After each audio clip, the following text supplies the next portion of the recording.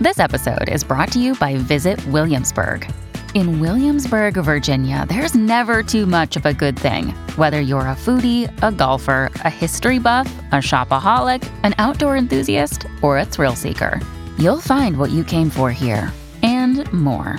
So ask yourself, what is it you want? Discover Williamsburg and plan your trip at visitwilliamsburg.com. Another day is here, and you're ready for it. What to wear? Check. Breakfast, lunch, and dinner? Check. Planning for what's next and how to save for it? That's where Bank of America can help. For your financial to-dos, Bank of America has experts ready to help get you closer to your goals. Get started at one of our local financial centers or 24/7 in our mobile banking app. Find a location near you at bankofamerica.com/talktous. What would you like the power to do? Mobile banking requires downloading the app and is only available for select devices. Message and data rates may apply. Bank of America N.A., member FDIC.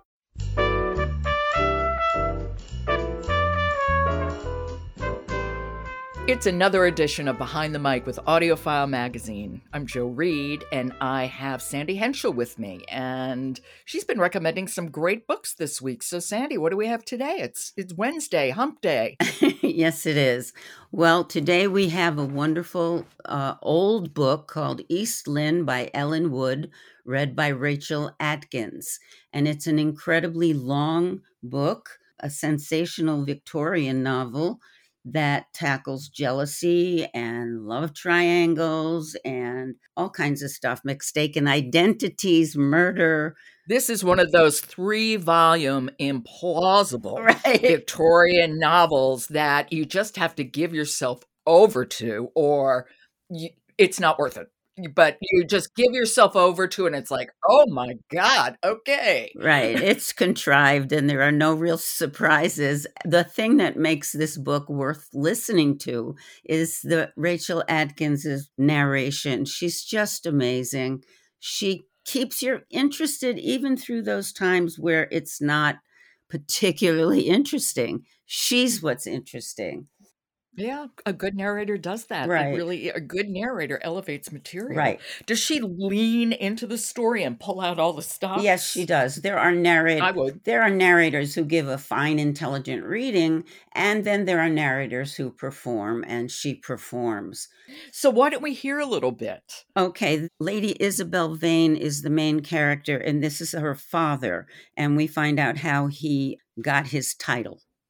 Okay, this is East Lynne by Ellen Wood, and it's read by Rachel Atkins. But young Vane was ambitious, and he knew that on his own talents and exertions must depend his own rising in the world. He was of excellent family, but poor counting a relative in the old Earl of Mount Severn. The possibility of his succeeding to the earldom never occurred to him for 3 healthy lives. 2 of them young, stood between him and the title. Yet those have died off. One of apoplexy, one of fever in Africa, the third boating at Oxford. And the young Temple student, William Vane, suddenly found himself Earl of Mount Severn and the lawful possessor of 60,000 a year. Her voice is so familiar to me.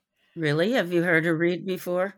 She does a lot of mysteries, and you know how I am about British mysteries. Yes, I do. I just love them. But she does the whole Mitford Murders series. Yeah, exactly.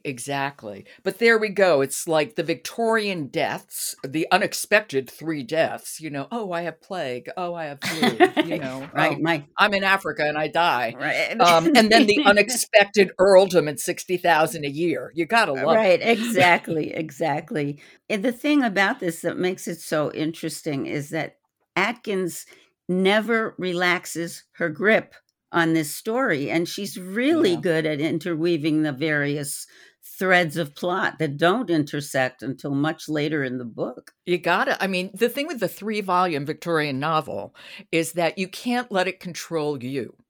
Yep. When you're as the narrator, you have to control it. Correct. Yeah, and it sounds like she does. I like her voice. There's an authoritativeness to her voice that I am very comfortable with, that I like. It's my kind of voice. Well, the other thing about this voice is that she ages it beautifully from a young woman, an innocent, to a very, very worldly woman who makes very stupid mistakes. I mean, she goes back to be the governess of her own children while in disguise. Like Mrs. Doubtfire, right? Right.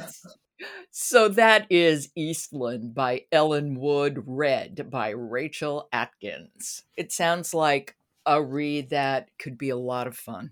It is. It really is. Thank you, Sandy, and I will talk to you tomorrow. Okay. Support for Behind the Mic comes from Oasis Audio, publisher of The Phantom Stallion, The Nancy Drew Diaries, The Boxcar Children, and other great children's classics. Visit oasisaudio.com.